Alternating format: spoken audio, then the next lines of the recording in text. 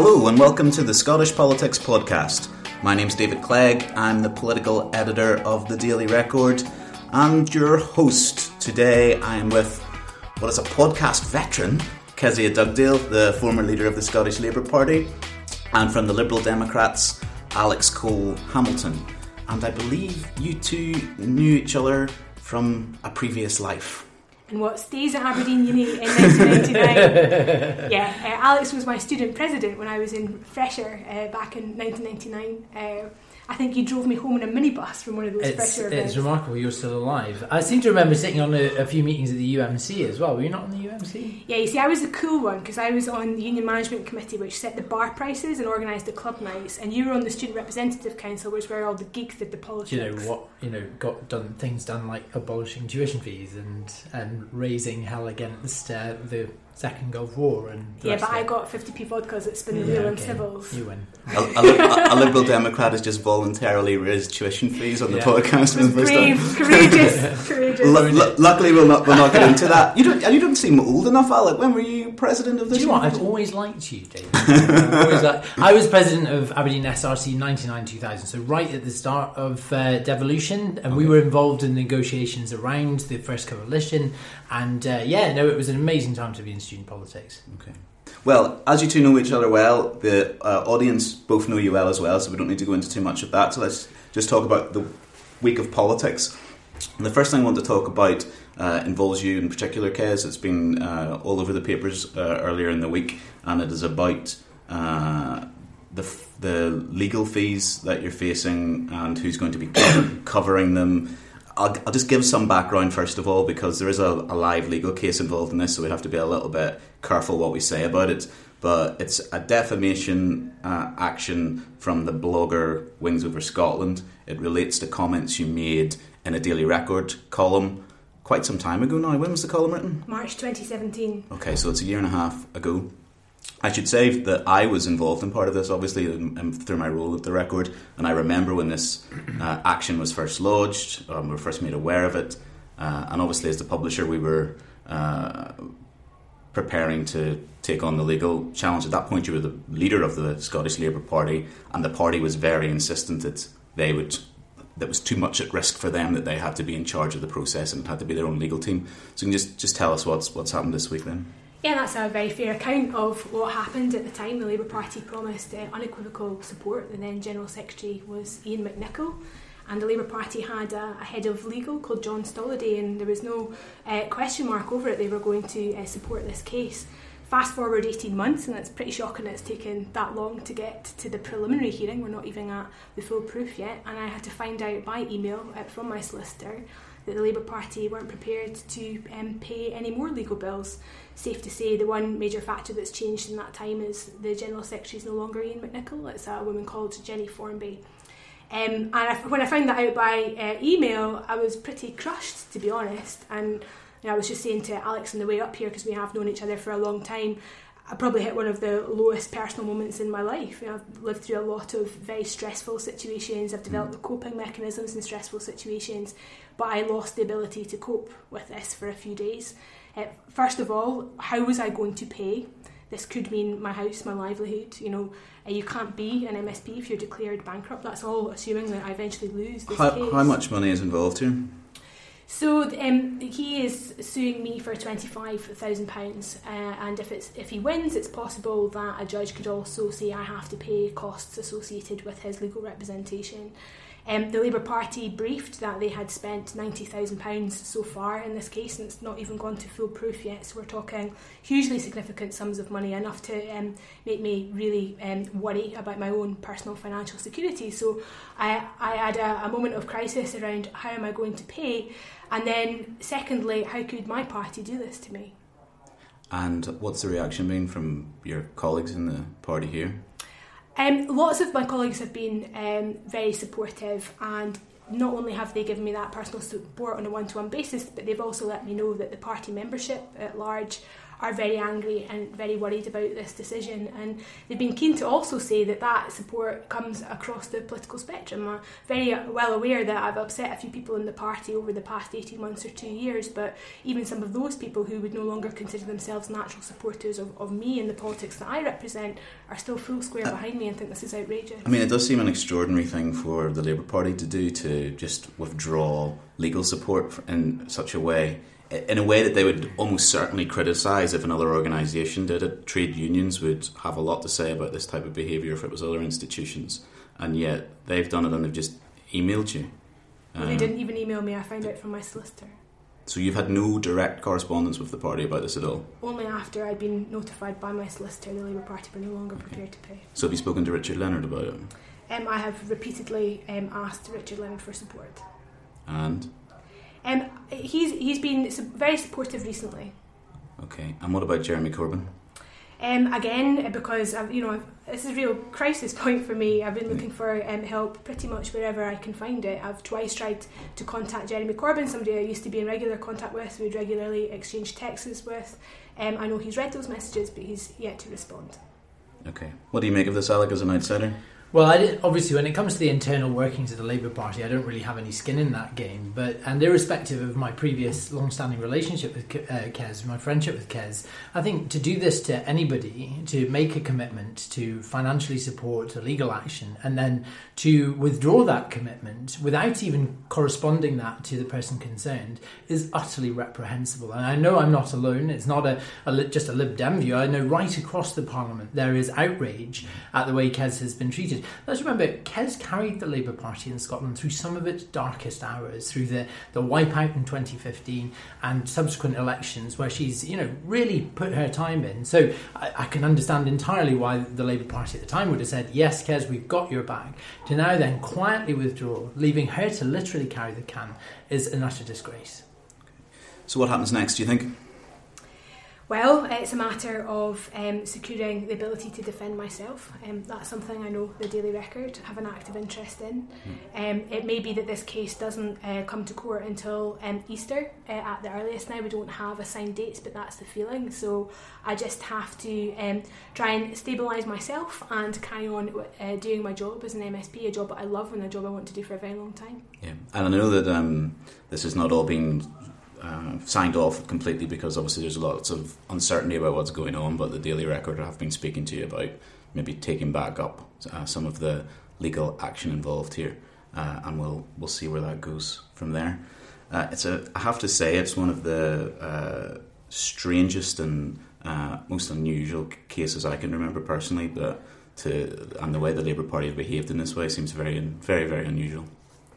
Can I just add, David, I think that we are entering a very dangerous and strange time in Scottish politics around litigation, and I think that we can see in the crowdfunder that Alex Salmond raised in £100,000 in 24 hours, it's becoming a weapon of choice, and I think that's a very dangerous space to get us into, because it's a real threat to our democracy. If you have people with resources like that who can take on people who don't necessarily have access to resources, it represents a tremendous power imbalance, particularly when that's on the side of the governing party.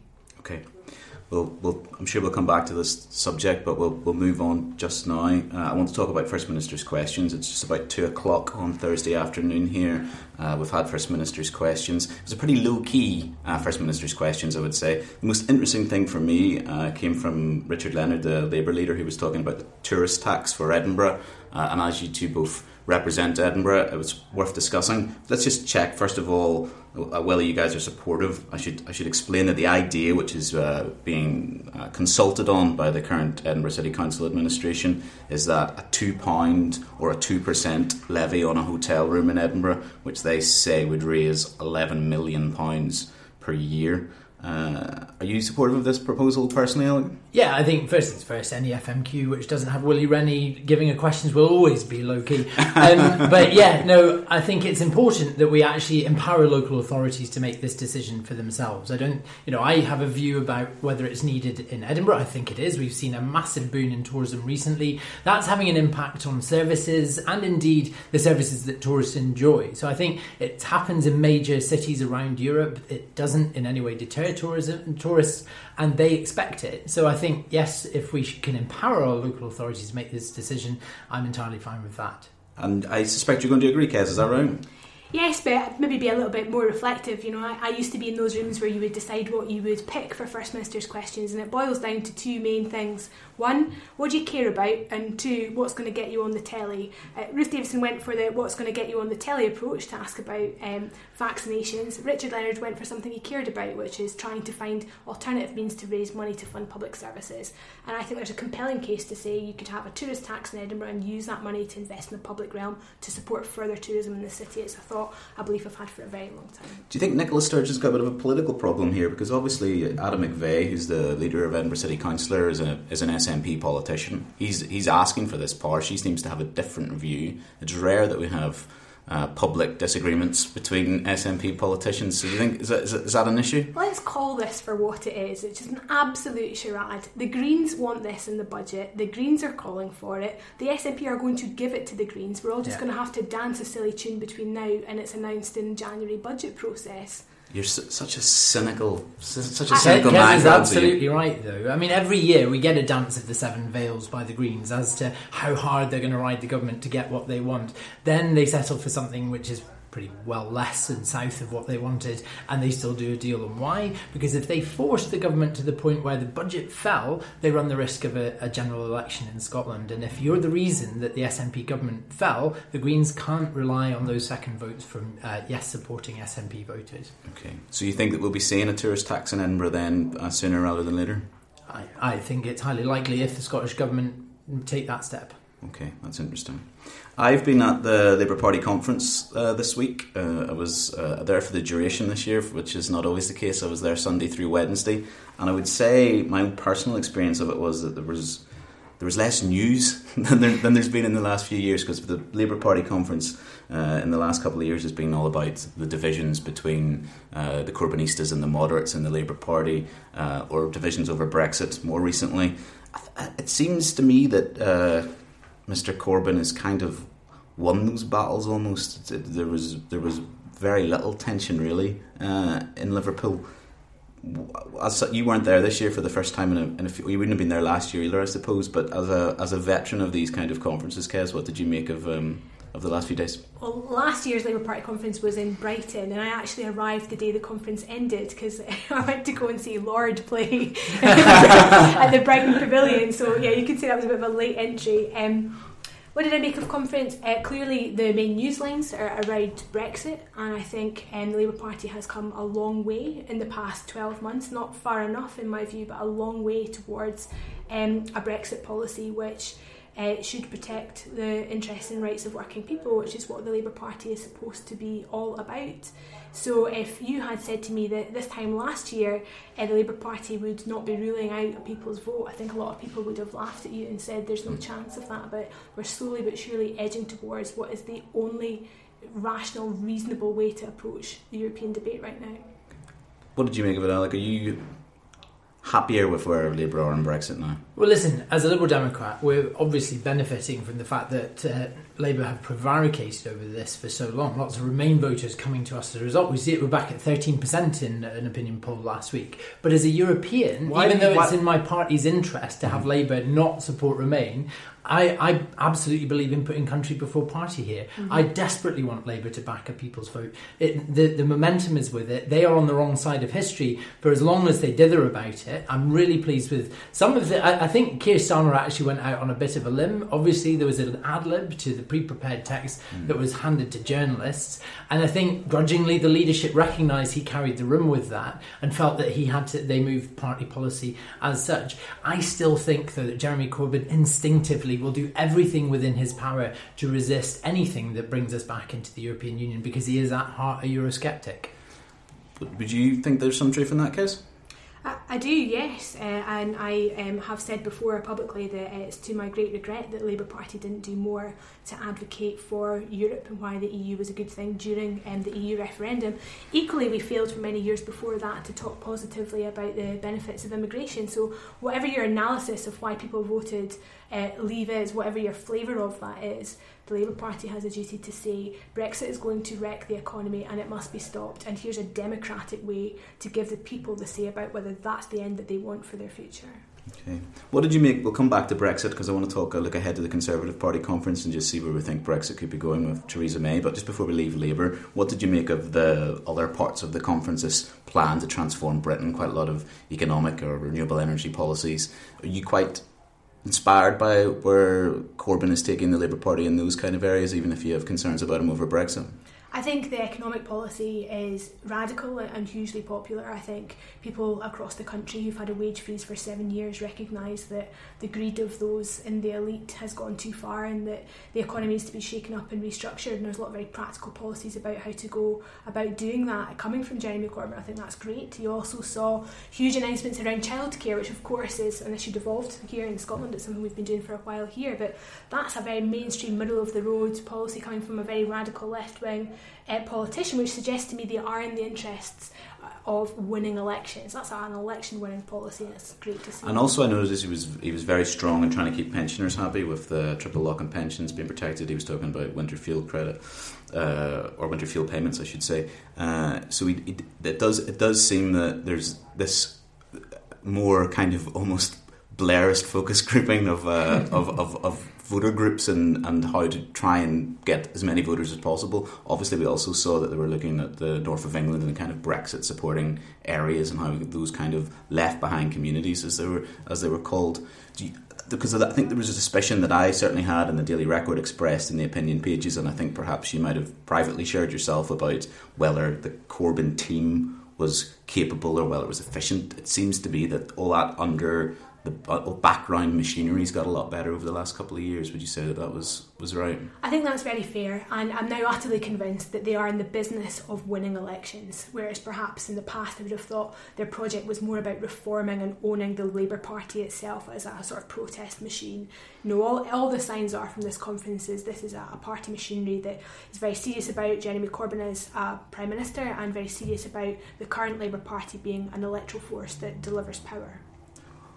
What do you think of that, Alec? And also I'm interested about what you said about the Liberal Democrats there and how the fact that the Labour Party has been quite vague on Brexit has helped the Lib Dems peel off Remain voters. It didn't happen in last year's snap general election. Do you think that it is starting to have a net benefit for the Lib Dems? I think it is. I think that two opportunities are opening up. First, around Brexit, we are the only resolutely pro-European party out there, the only party that's actively campaigning for a people's vote. But also the policies that you and Kez have just discussed there, and the platform, the very left-wing platform that's been created, creates a differentiation in politics which hasn't existed for a long time. In fact, in 2015, I remember watching our Lib Dem MPs fall as a result of the coalition, and actually speaking to Willie Rennie at the time, just thinking, where is there space for the Lib Dem agenda right now? Because you had a centrist Labour Party led by Ed Miliband and a centrist Tory party led by David Cameron, and those two parties have rushed to the extremes. So there's an opportunity there for us. Now, we didn't do well in the snap general election because it wasn't about Brexit. It became about the dementia tax. It became about whether Theresa May was strong and stable or weak and wobbly. So we got lost in the froth around that, and there was other problems that we had as well. But I do think, and we're seeing that in by-elections, local council by-elections right across the country. We were the biggest gainers by far in the English local council elections in May. People are coming back to us. Obviously, they still have concerns about the timing coalition, and that's understandable. But I do think we are in the upward tilt of the parabola now and coming back to health. And would you think that Jeremy Corbyn's agenda, as outlined in Liverpool, is dangerous for the country? Well, I don't agree with it. I don't know if I'd go so far as to say it's dangerous. We've got different views on how to make things work. And I recognise that, yes, that we do need to be socially liberal as a country. We need to create and foster an environment for equalities groups to thrive and for people to be able to get on. But I think a lot of what that kind of left-wing edge of Labour suggests actually hampers social mobility. I got into politics because I want people to be socially mobile. I want to invest in things like education to ensure that they have the tools to get themselves out of poverty and aren't stuck in the benefits trap that certainly previous left-wing Labour governments have presided over. Okay. Let's move on and talk about the Tory conferences there. Coming to Birmingham on Sunday. I'll be there, and you can read about what happens every day in the Daily Record and online. You. Yeah, but let's discuss about where we think that's going, because obviously the next few days are going to be very important, not just for the Conservative Party, not just for Theresa May, but for where exactly Brexit lands, I think. What do you think Theresa May can get through in the next few days, Kez? Well, I hope that every Tory advisor worth their salt has packed strepsils and because I think if she gets up and gets through a speech without spluttering through it and the letters falling off the wall, she'll have had a better year than she did previously. Yeah. But I think everybody accepts from day one of this party conference it's going to be a car crash, and there are going to be some very visible public fallouts over not least Europe, and that matters because she is the Prime Minister. She's no doubt coming off conference stage and speaking to European leaders all of the time, trying to steer the negotiations while she's at a conference. This is really serious, so who knows where we'll be in a week's time. Do you think Chequers is dead, Alec, or do you think? Well, it's hard to find a member of the Conservative front bench who actually publicly bags Chequers anymore. I mean, that's the line, but behind closed doors they realise it's a lame duck. They hadn't even taken it to Europe, and it had started to fall apart. And the rebuttal and the rebuff that they got from Europe, I think, has given it a shot in the arm, to the sense that Eurosceptics think, well, if Europe hates it, maybe we should get behind it. And perhaps that was part of the choreography. But it's almost impossible to see how Theresa May's preferred option of a deal with Europe can find any flotation with the rest of the Conservative Party. I think her leadership and her career are now inexorably linked to that plan, and if it falls as fallen, absolutely certain to, then I think her career falls with it. And it's hurting Ruth. Yeah. I think that's really apparent. Whenever Europe comes up in the Scottish Parliament chamber now, you see Tory heads go down, MSPs go down. They don't want you to look at them. They certainly don't want to be answering any questions. Really good example last night, bit niche, but there was a private members' debate on Euratom, which is our ability to get isotopes across Europe, which make a lot of cancer treatments. Yeah. We're not going to be part of this anymore when we leave the European Union. This really matters. And you had people like Donald Cameron on the Tories front bench saying, well, I don't speak for the UK government, and Chequers has an answer to this. Well, yes, you do speak for the Tory government because you're elected in this place, and secondly, Chequers is dead, so how are you going to make sure cancer patients get their treatment? The amazing thing is that I was writing about the Euratom problem 18 months ago, and they're still nowhere closer to finding a solution, and we've got less than 6 months. I think that's absolutely the point, is that we are now practically days away from the point of no return, where we have to either have secured a deal or there's none coming, and we just have to accept crashing out of the EU on WTO rules. And that means a lot to people on the ground, people who depend on radioactive isotopes, or who depend on HIV medication, or who are stockpiling insulin, because that's about their lives. That's not just about their livelihoods, it's whether they can make it to the end of the year and still be alive. And I don't think anybody expected that when we were trading insults and facts and counterfacts during the 2016 referendum campaign, that the £350 million on a bus would be nonsense, but also, not only that, we'd actually have an existential risk to people's lives. Okay. As you're both supporters of what's been called a people's vote, cynically, so because the word referendum is so toxic in any kind of public opinion, what do you think is the way to get there? How do we get to a people's vote? How can it happen? So the maths of this are really simple. You need 10 Tories, plus the SNP, plus Labour, and you've got a parliamentary majority, and the Liberal Democrats for a people's vote. Now, obviously, we're not there yet because the SNP are a little grudgingly supportive of a people's vote. If you speak to Mike Russell, you get a much more positive response than you will if you ask the First Minister. And then you have Labour's position, which is not to rule it out. Within the Labour ranks, you've got people who are very pro it, very anti it. Some very pro-European who are very worried about their Leave constituencies, people like Caroline Flint, who I would desperately want to back the people's vote. So if one of them moves, it's now like a blinking race. Who's going to be the first to go, the SNP or Labour? I think the other one will have to move as well. And then it's just about foreseeable now that it could happen. Whereas 12 months ago, people thought we were crackers. I was just about to say, I mean, the Lib Dems have been calling for a people's vote since day one, since the day after the referendum first happened. We said, look, the Leave prospectus is evaporating before our eyes, but people have been lied to, so we deserve to take whatever deal we get back to the people. And Kez is right. People thought we were off our rockers at the time and just thought, look, you've got to respect it. What kind of Democrats are you? But now it leads every single news article that you hear about Brexit. The idea of people's vote is no longer alien. And it's really important. I think what Kez says about the SNP is really significant because Mike Russell answered a question by Willie Rennie asking him to back the people's vote with a very odd choice of words. And he said that if it was the will of the UK Parliament, the SNP would not stand in its way. Well, the SNP are not non-combatants at Westminster. Yeah. They have 30 plus MPs at Westminster. As Kez said, the vote would be incredibly finely balanced and what they do absolutely matters. But yet they are still finding the angle for it to be leveraged to bring about some kind of guarantee of a second independence referendum if Scotland was yanked out against its will in a second people's vote. So what the SNP are doing really matters, but they are dodging the issue and they are letting the Remain voters who back their party down.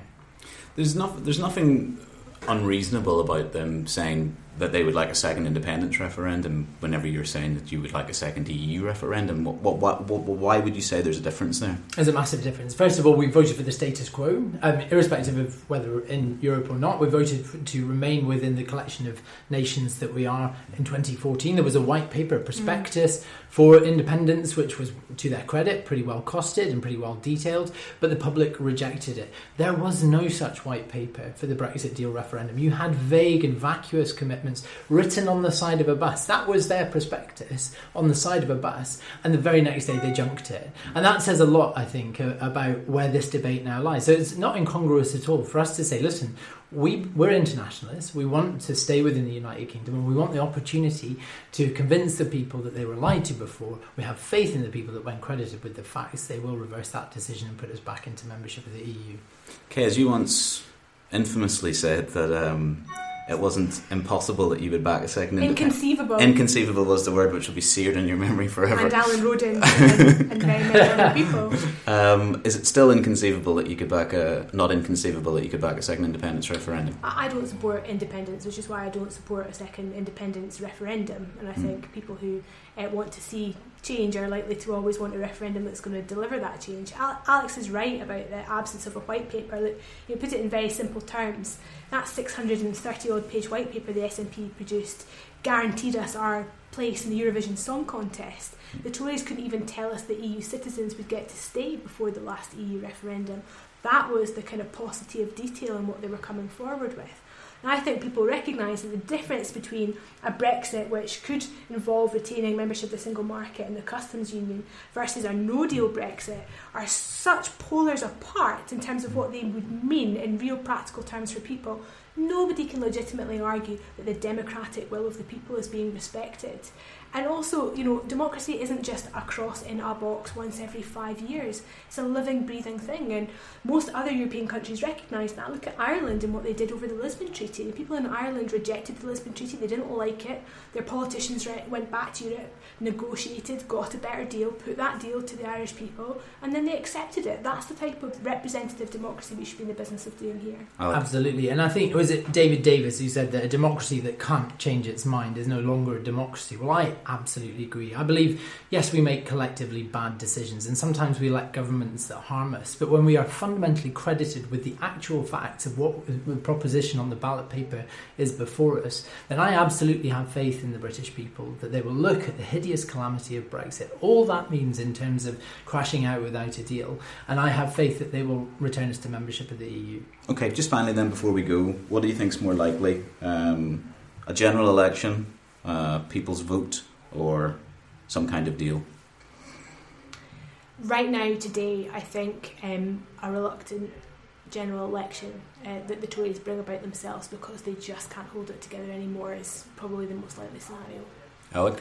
I disagree. I think that they learned a lot from the snap general election. They're not in good health right now to fight a general election. And also, general elections are so diffuse. You can't say this is about securing a mandate for a certain kind of Brexit because you lose control of the narrative in a general election campaign. It'll be about tax. It'll be about dementia tax, social care. There'll be so many things that you can't come back and say, yes, it's clear that the will of the people has been satisfied.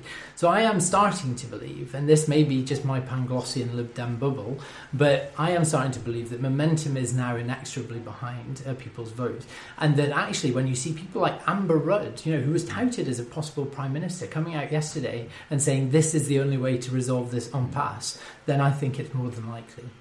Well, we'll see in a few months, I suppose, because there's not much time left on this Brexit clock. Oh, well, I think that's all we've got time for this week. I'd like to thank you for listening, and I'd like to thank my two great guests, Alex Cole-Hamilton and Kezia Dugdale, for taking part. Cheers.